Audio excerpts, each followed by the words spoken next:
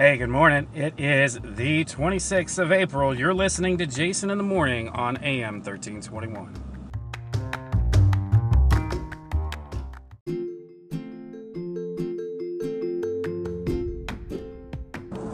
All right, welcome back.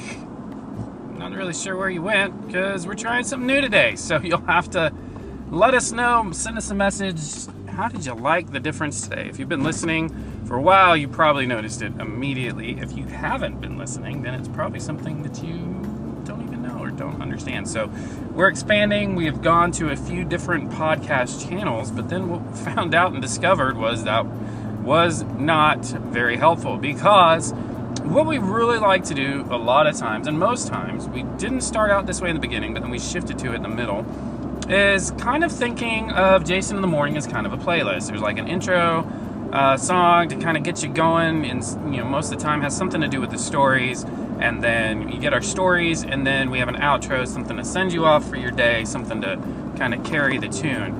But what we found out this week is that if we use the music that's tied to Anchor FM, Anchor FM uses Spotify or vice versa, for the music that we use, and what that means is if we use the music, then the podcast is only available on Spotify.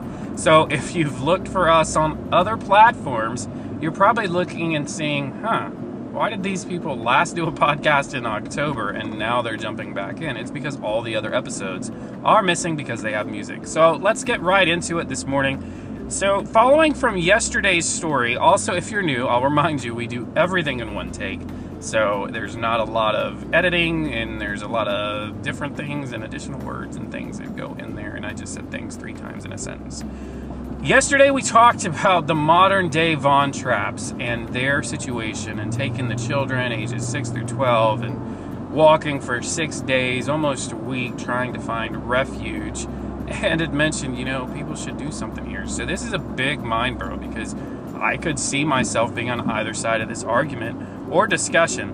But went into effect yesterday on the 25th, a new program, United for Ukraine, that President Biden announced, is a program that offers help and is a way for Americans to sponsor Ukrainian refugees. Now, there's 2 ways you can do this.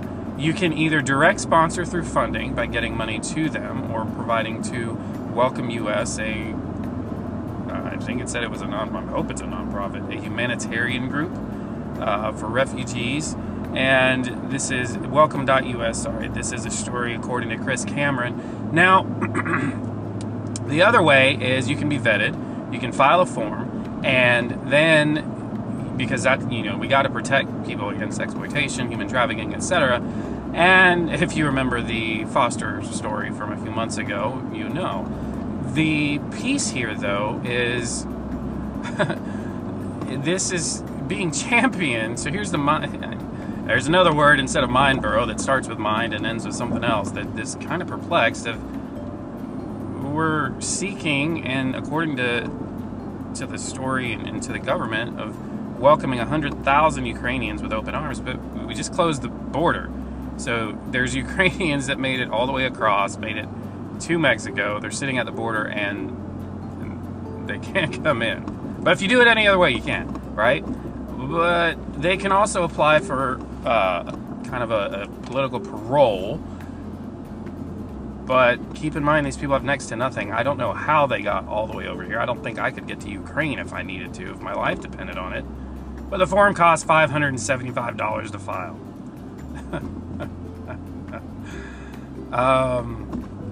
Okay, well, I'm not really sure where to take it, but it may be a step in the right direction, and maybe that's to cover costs of DHS that's doing a lot of the vetting and the background checks. But in the end, I think the intent is there of being a good human. Let's just see how it works, how many we get through, and what the follow-through looks like.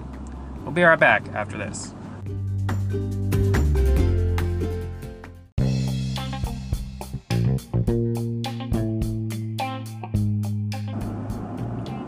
All right, welcome back. Dominating news over the last few days, and this is one of those, you've been under a rock if you knew nothing about it, but we discussed it, and he even played, it's a priority and you cry if you want to.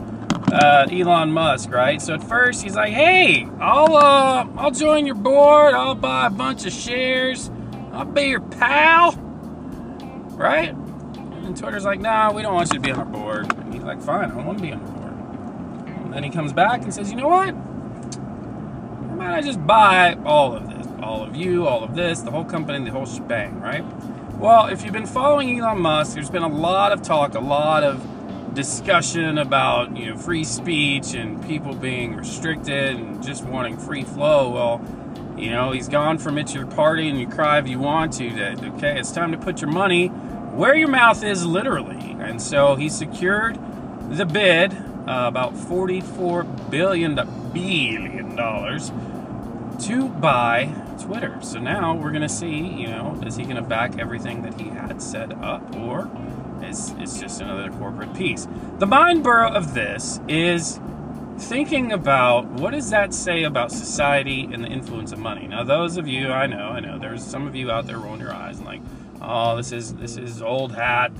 Goes back to Roman emperors and, rich leaders and monarchies and, even back into early American days of the Carnegies and the Vanderbilts. And I hear you. But I would say there's a difference. Here's your mind burrow, so bear with me. I would say, I'd posit, there's a difference between someone building steel mills and producing American steel and someone controlling social media, which is beginning to demonstrate a psychological impact on youth and people coming up in America. And what I mean to say there is it good for one person to own it all? Is it should someone have that much control? Or the converse, should we as humans, should we as Americans let ourselves be controlled that much by any one thing? Probably not. But it's kind of how things are rolling out, right? So a thought, and you can use, if you use Apple, I'm sure other products have it too, but you can use your happy little screen time. What are the apps that you're spending your time on? Maybe it's all too close to one. Maybe not. The other discussion that we've got going on here is people starting to go back to work. And they are finding, man, gas is expensive. Oh, I gotta get an oil change? Ugh, I forgot how bad John's breath was. Gracious. Or as a boss, man, people wasted a lot of time at the water cooler. What in the world? Then you've also got, man, I don't really like this commute. Ugh, I gotta put clothes on? Huh? I can't wear my pajamas to work? So a lot of Americans are facing this, and a lot of companies are having to look and find compromise of, okay, we told you had to come back to work, but maybe it's just for 2 days a week. Maybe it's just for 3 days a week. So there's a lot of difference of opinion of, what did we learn from the last couple of years? What did we learn from being, for those that were working from home, those that were not, those that were teleworking, those that were in the office? And personally, I did not really telework, so I was constantly on the go. So I'm not sure. So you have to let us know your opinions and thoughts. But are you facing challenges going back to work, and what is it?